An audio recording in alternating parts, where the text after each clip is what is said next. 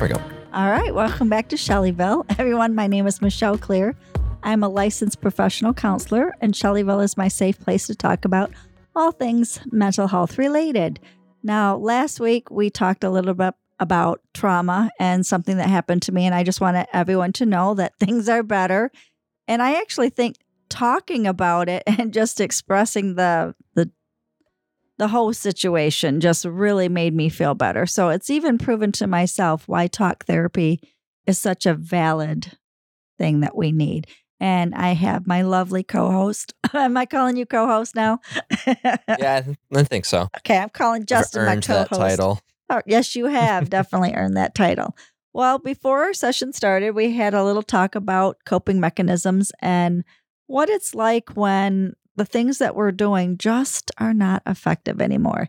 Now, this isn't just a topic about attention deficit or handling stress or how to discipline kids. It's about knowing that when our efforts aren't just in our best interest anymore, right?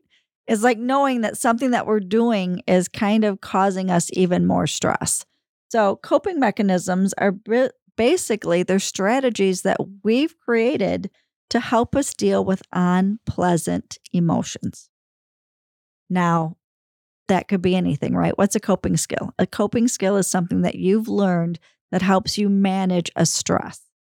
And the definition of stress is anything that causes excessive amount of worry, anxiety, issues with, worry about it, feeling overwhelmed, feeling kind of knocked down by it. Doesn't necessarily lead to like full-blown anxiety or necessarily full-blown depression either. So when you think of stress, Justin, what are some of the thoughts that come up in your mind? I mean, it can come from a number of different things. I think that sometimes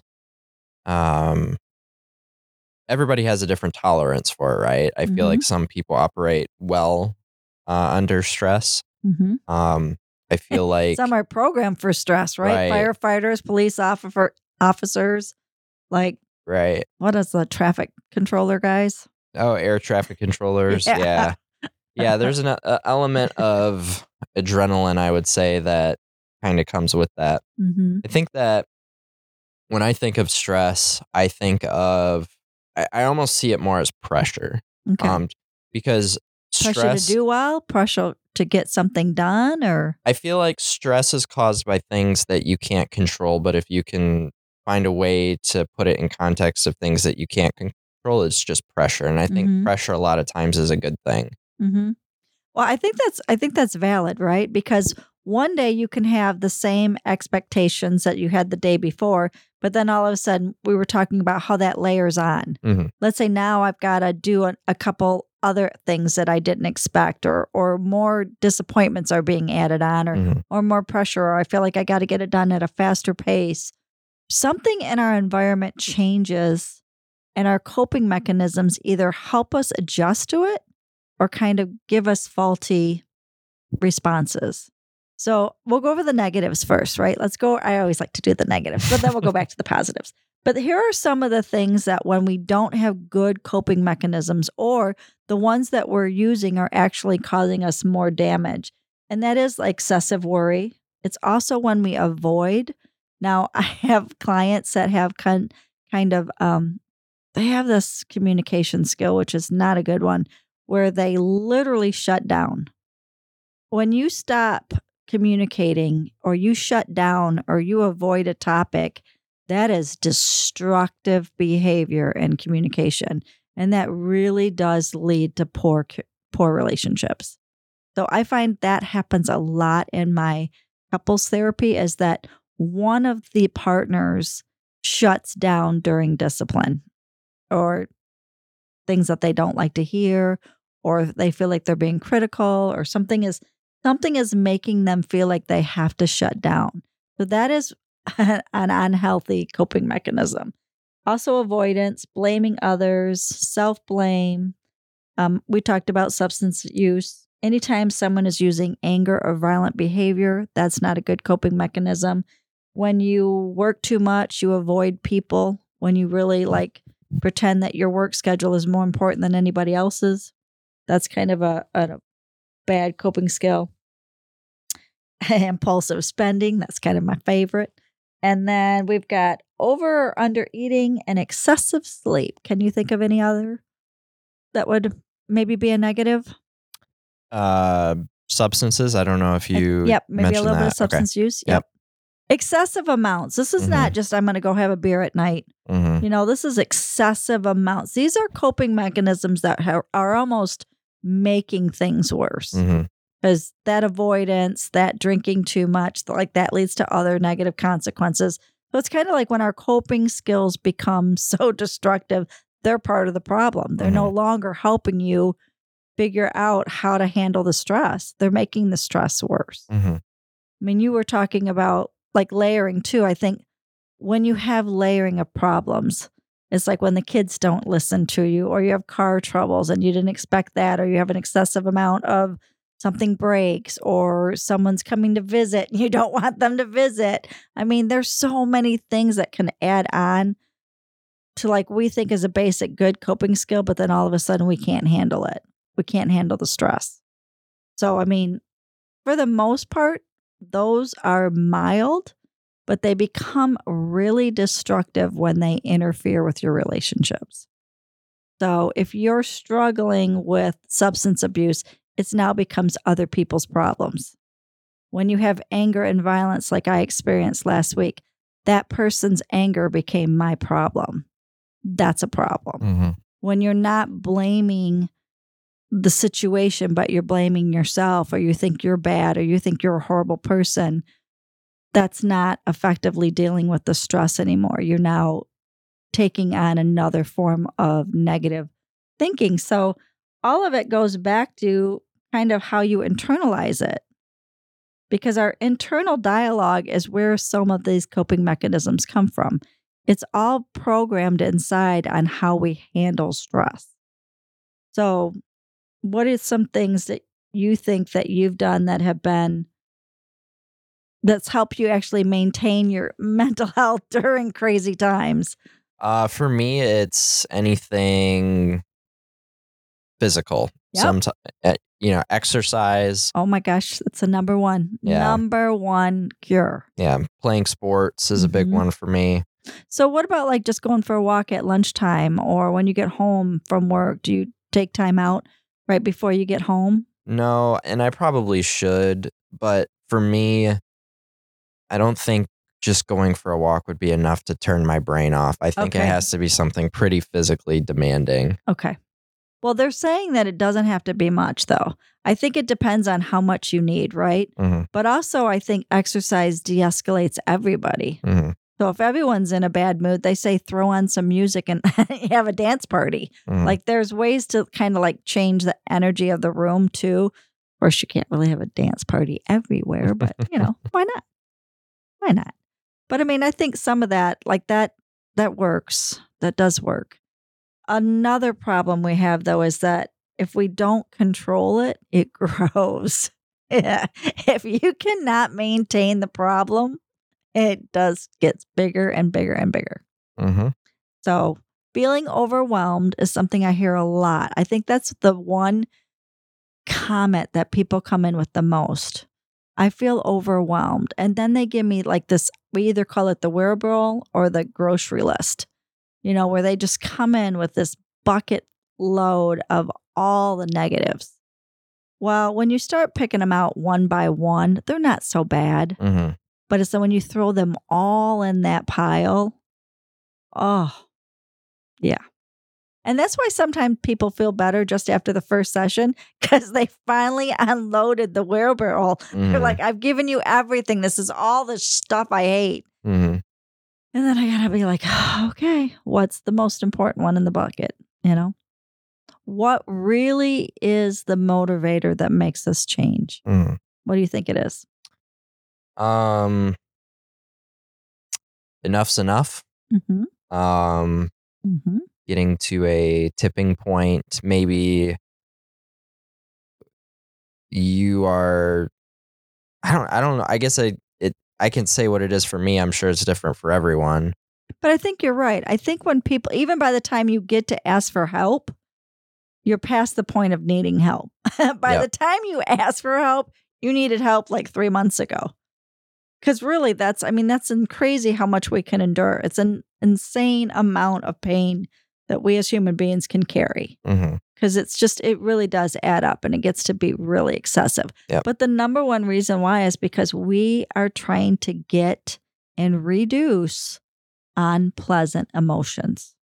The whole reason why we seek out help or get to that point is that we no longer can carry it. It's just too heavy of a burden. And we have to figure out a way to get back to feeling better. So it's really it's just our basic needs.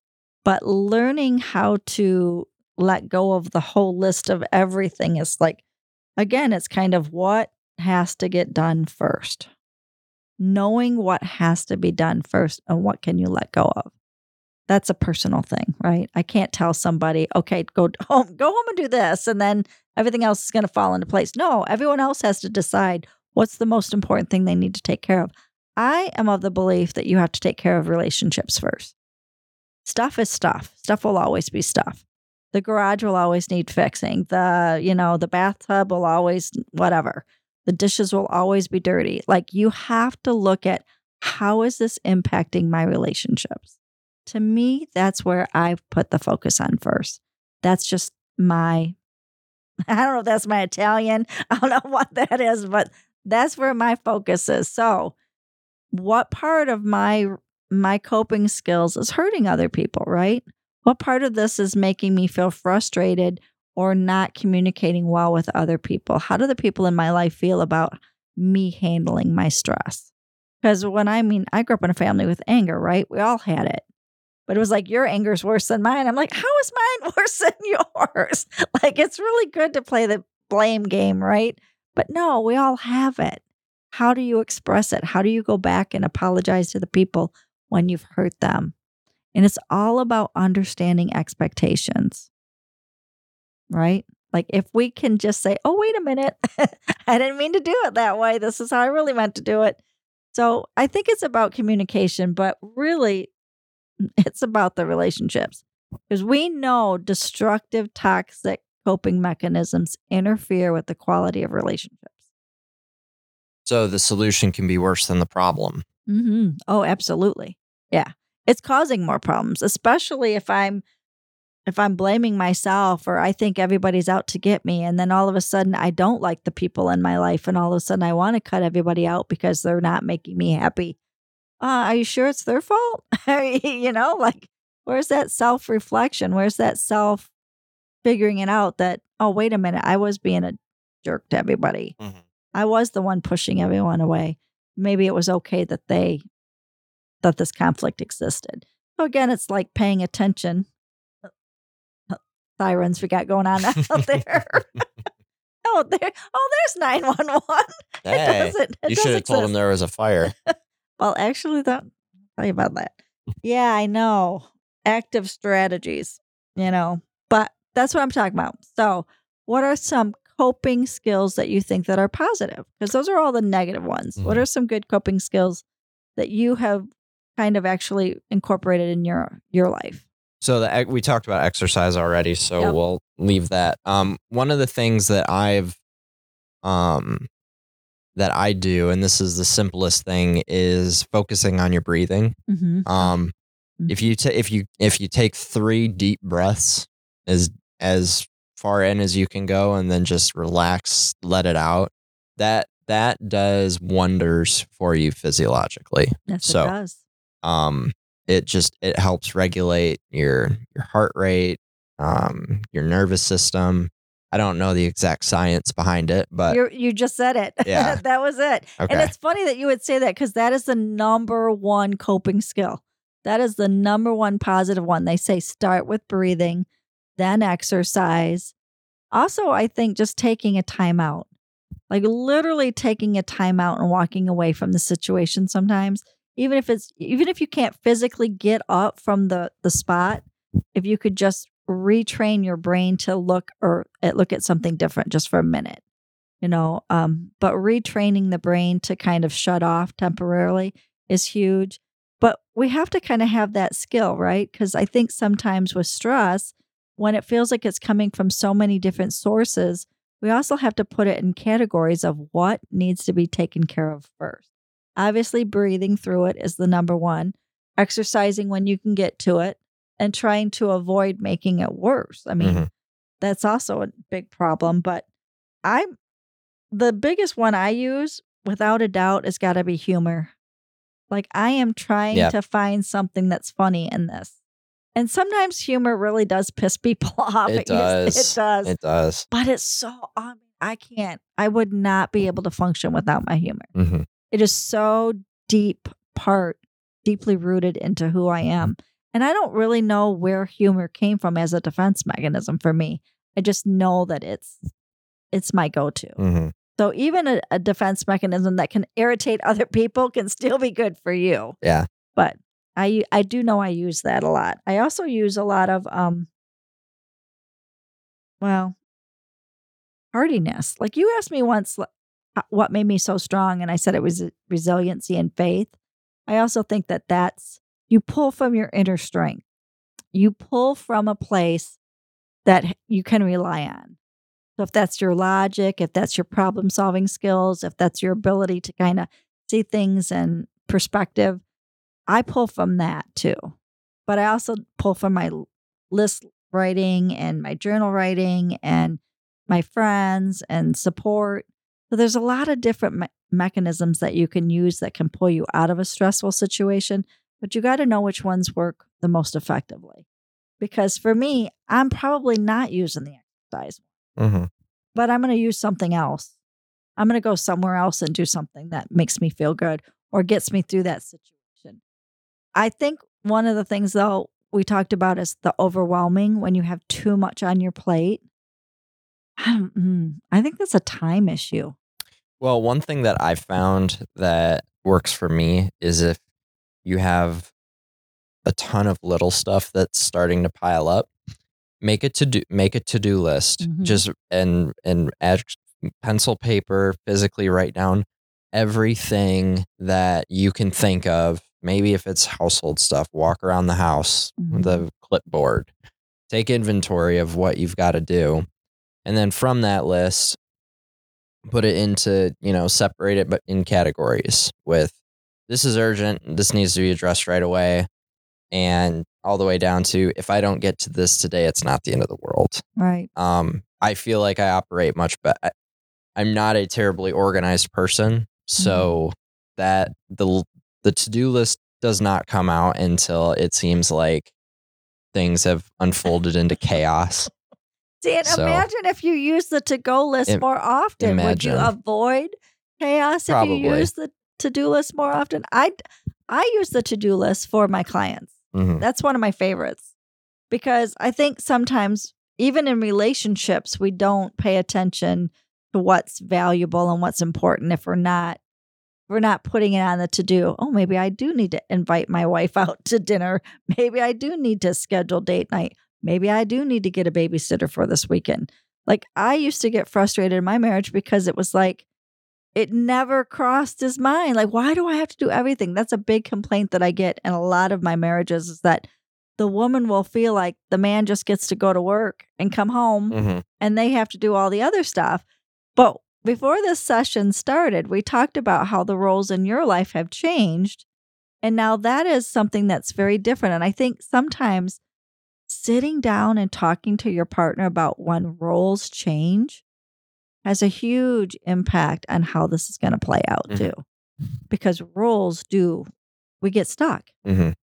Just like these coping mechanisms these are automatic things that we're doing that we barely even think about. These things are intrusive. This is not something that we have planned ahead. I don't know what coping skill I'm going to use later on, right? These are things that we've just learned along the way that we've come to and used. But when your roles change in your marriage, don't you think you have to have that conversation? Yeah. I mean, did you guys have that conversation? Or are you still having that conversation? It's an ongoing conversation because we really, I'll be honest, I don't think that I know I haven't, and I'm not sure Chloe has either, found a good rhythm to be in on a day-to-day basis, because a lot of times when I'm at home, I try not to work, but when she's at home a lot now, she's studying and doing homework and stuff. She still has to. So that is also kind of, how do we find the balance? Right, for sure. One of the things that deals with the healthy and unhealthy coping mechanisms is the balance in life.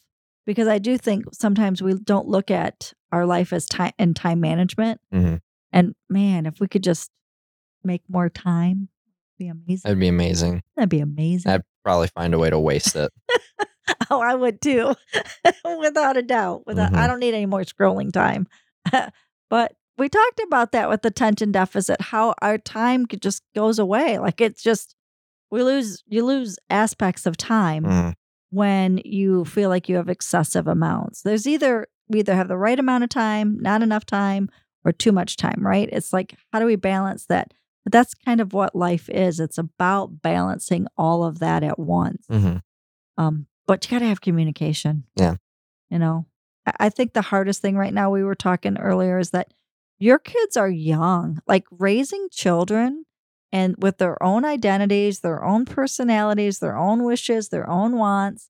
I don't know how anybody survives because they're so independent and they're asking for what they want. And then you're asking them for what you want and they don't want to do what you want to do.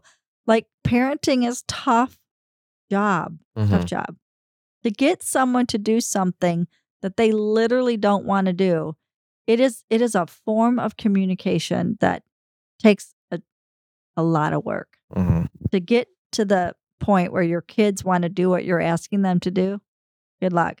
Because I have a lot of parents out here, a lot of moms that suffer with their kids not cleaning up, not taking care of their own stuff. And then the host syndrome of, oh, well, I'll just do it because I got to get it done. You don't really got to get it done. We have to teach our kids how to put their shit away. Like, I really feel like we as parents have to, I don't know if the expectation is that we have to be perfect, or we have to assume that everything is perfect. Are we taking away the ability for our kids to figure it out for themselves? I mean, I really wonder what kind of damage we're doing by having to be perfectionist all the time. Because who cares how you put the towels away? Who cares that the kids put their clothes away? So what if they don't put it on a hanger? They give them a clean basket and a dirty basket. Like, let them figure out where they want to put their clean clothes. But I have a lot of controlling, anxious parents because there's this sense that things have to be perfect all the time. And that is unrealistic. And I feel like that is a big cause of stress in my life, because one of the things that Flo and I throughout the years have struggled with is she is a very tidy person and I am not. Just by nature, I'm wake up in the morning, the pajama pants go on the floor in the bathroom because I know they'll be there when I want to put them on at night. And so that has spilled over into, the kids have made a mess. Now I feel personally responsible to take care of this, because if she sees a mess, it's going to be a problem. So. And is it? I mean, the thing about messes is it chaos and dirt, or is it, like you said, this is where I put it. I'll know exactly what it's going to be tomorrow. It's like habits. But I mean, I guess that's the compromise we have in marriage, is that what's comfortable for you can be very uncomfortable for somebody else. Right. And that's all through communication. Because we can okay, we're going to make the designated corner. This is going to be Justin's corner. And you can do whatever you want over here, but the rest of the room is mine. And if your stuff gets in my area, we're going to have a problem. Yeah. I mean, you negotiate. You start talking about things like that. Yeah, I think it's and I can kind of understand this now, is that clutter can be mentally draining sometimes. Yes, it can. Oh my gosh. Yes. And I think we talked about this earlier, but it's like all of this, like the classic, I got to reorganize my office, and while I'm reorganizing my office, I realize that there's a picture that's crooked, and so I need to go and get I got to rehang this, so I got to go get a screwdriver or a drill out of my tool cabinet, and I go in there, and the thing's a mess, and then I'm organizing that, and while I'm organizing that, I realize that there's something there that doesn't need to be there, and I take that to the place that it's supposed to be, and then I see the place that that's supposed to be, and then and 6 hours later, that picture never gets hung. Exactly. So that is a very real thing I deal with. Oh, and you are not alone. You are not alone in that thought pattern. I don't know what makes us easily go from one thing to the next, but I think that is either a form of just being mindful what's going on right here in the moment. You saw something, needed to address it in that moment. It's like, how do we click back through the to-do list, right? Because it's not only did you know what you were doing, but you got distracted along the way and redirected, which can sometimes be a very natural and normal thing. But if it's happening to you all the time, then it's become destructive, right? Mm-hmm. And so how do you rearrange your life so that you can have moments like that, but that they're not creating chaos for somebody else?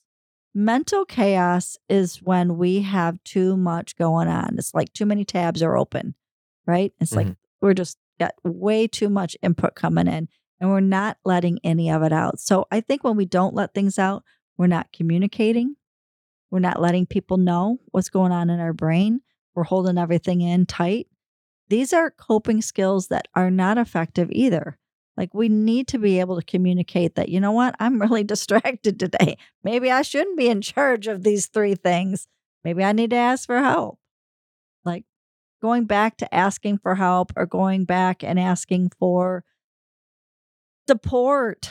I think really just what you said too, getting on the same page with your partner about what is chaotic for her and what's calm for you is adjusting to how are these both so very different. Mm-hmm. I was very fortunate that I had someone that had very similar thoughts and kind of looked at chaos the way I did. Like, things were clean, but we used to have a hardwood floor, and I just remember there'd be this one corner with dust bunnies. And I would be like, they would drive me insane. It was just something mental for me, right? And my ex-husband would literally walk over the pile. I didn't see it. Like, oh my God, I just saw you walk over it. You literally just put your foot up over it. Yep. And he just never saw it. How you can see the same thing is so funny, because we would laugh about it. And it would be like, okay, is it bothering you? I'll go fix it. But it's kind of like that communication of, I see this problem. You see the problem, but you don't see it the same way I do. And his level of, he could deal with anything. He was so laid back. But I was so anal. I'm like, no, I got to clean it. I can't just see it anymore. So, I think when you talk about your wife, I can feel some of her anxiety. Like, wait a minute. No, I can't have it like this. I have to have it a little bit better. I have to have it a little bit more cleaned up. But a little of that is normal and natural. And we have to work with our partners. When it's excessive amounts and it makes everybody uncomfortable, because we're doing too much, right? It's kind of like, okay, I've worked all day, I've taken care of the kids, and now all of a sudden I've got to clean up, 6 other people's messes. Right. That's when it becomes really excessive. And these coping skills are not going to get managed well. And your marriage is going to start to fall apart in tiny little ways, because there's so much resentment that gets built up based off of how you just manage the chaos. So our coping skills are really pretty important to our mental health and our relationships. That's why this is so important to talk about, because we take this stuff for granted. We take how we process and think for granted. We don't realize that we actually have some control over it, that we actually can redirect or calm down or take a deep breath and really step back at our own life and look what needs to be repaired. But I think we get so comfortable in the chaos. Ever meet somebody that just constantly has something going on? And you just think, how are they functioning? Yeah, me. It's me. How are you functioning? I don't know. How are you making this caffeine work? Again, is that become an addiction? Oh, 100%. Yeah. So, are you making it work? Not well. I think I've just by this conversation, I've identified a couple things that I need to get back to. Okay. But yeah. It's amazing how easy we can get off track in our own life. Yeah. It's so freaking easy. But it's usually someone else that tells us we have the problem. So I love that you have the insight, because it is the internal dialogue with yourself that makes you determine whether or not you're going to make that change. Right. It's not, I think what gets people to therapy is other people are pissed. Like, your behavior is now interfering with me and I'm mad at you. And then they come in and they give me the grocery list of what they hate about each other. And it has nothing to do with the grocery list. Yeah. It has everything to do with, how did you make that person feel? How do you continue to make that person feel? Yep. Once we get through the grocery list, then I can get down to that. But man, it's which was wild easy to me, because that is my story in a nutshell. And it just did not compute that me leaving my pants on the floor was telling my wife that I don't love her, or that's how it was being received. Like, absolutely. I did. It was the most, like, it would be easier for you to explain to me that, like, aliens came and built the pyramids in Egypt. I would have an easier time believing that than my pants on the floor telling you that I don't love you. Like, that concept was so foreign. Oh, yeah. And I can see that. I can absolutely see that, which is amazing that you got it, because so many times people can't see from another person's perspective. And that's really what marriage and relationships are about, taking a step back and trying to see it from the other person's perspective. We can't think for other people. We can't internalize how they're looking at things. Our perception is so individualized. We're so strong as individuals that we might feel we have groupthink, but we really don't. We really, really don't. And so, taking the time to see it from your wife's perspective, that's what makes you have a healthy and loving relationship. It's not easy. And sometimes we forget about it. We forget that it takes a little bit of work and effort, but man, that was awesome. It's sad though, isn't it? In a way, it's like, wait, I'm not hurting you. I don't want to hurt you. Right. Yeah. I don't want to hurt you. I think also, we're not going to talk about it today, but one of the feedback that we got from one of our listeners was that they wanted me to do an episode on intentions, what it's like to live an intentional life. Great one. I like that. So, I think that would tie into this too, because your intention was never set to hurt her. Right. And so how do we live with an intentional life if we know our goal in life is not to go around hurting other people, but other people can get hurt by our behavior with or without our control or consent? Well, we judge others on their actions, and we judge ourselves on our intentions. So that's where the communication part comes in. Like, well, that wasn't my intent. Or like, I say something that could have been taken one of two ways and it upset somebody. And I was like, well, I meant it in the way that didn't upset you. How's that? Like, and that's like such a shitty response. Right. No, that's not going to work for me. It's like my humor. It would drive my son crazy. And I'm like, what is it? Why? He's like, why are you laughing about that? Because I think it's freaking hilarious. And he'd get so mad. And I'm like, dude, we're never going to look at this the same. It's okay. Mom can laugh. Like, I don't have to look at life the same way you do. I never will. I will never see things the way that you do. But I did really work, and I will be honest I worked really hard on managing my humor around my son, because, man, if I didn't laugh, I was crying. So I didn't want to cry all the time. Yeah. But I toned down my laughter for a while until I realized that it was really affecting my own mental health. It's like, you know what? And here's a really good point about this is that if someone really loves you and wants to be with you, they're going to understand some of the parts of you that they don't like, right? Because after a while, he realized I was trying too hard not to laugh and it was hurting me. Like it wasn't, I'm like, dude, this is not mom being happy. And he's like, okay, you can go back to being yourself. He's like, I see it. Because I just couldn't do it, right? Well, and this is one thing I just thought of.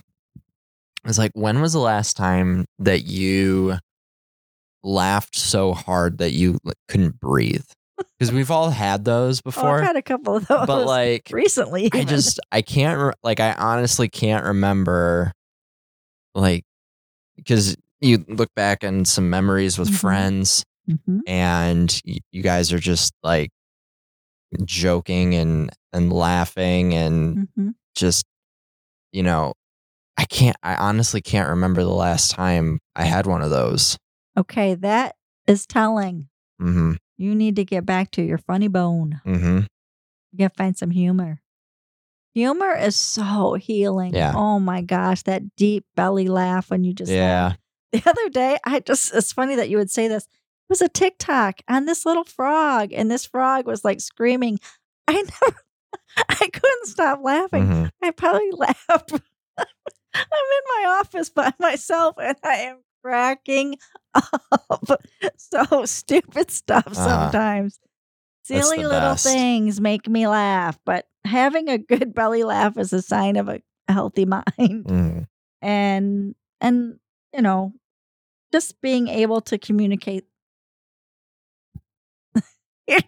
which I can't right now. He had his siren on both ways. He must really want to get back to the firehouse, because they went one way down the road and then he's on his way back to the station, it looks like. So all right. I don't know if they can hear that. Can they hear that? Probably not, but all right. I don't have anything else today. I'm so out. That's about all I got. So out of it. Oh man, I love Shelleyville. I am so grateful to you for this place to communicate and just have these fun conversations about things that affect everybody. Yeah. Everybody's dealing with something. And my goal in life and my goal in Shelleyville was to put out a positive message and let people feel that no matter what you're going through, it's going to get better. Things will you'll find a way through it. And hopefully that's with a good laugh. That sounds good. All right. Well, thanks everybody for listening and tuning in. You can, if you have any questions or show ideas, please contact me at shelleyvillepod@gmail.com. And everybody have a great day. Thanks for listening.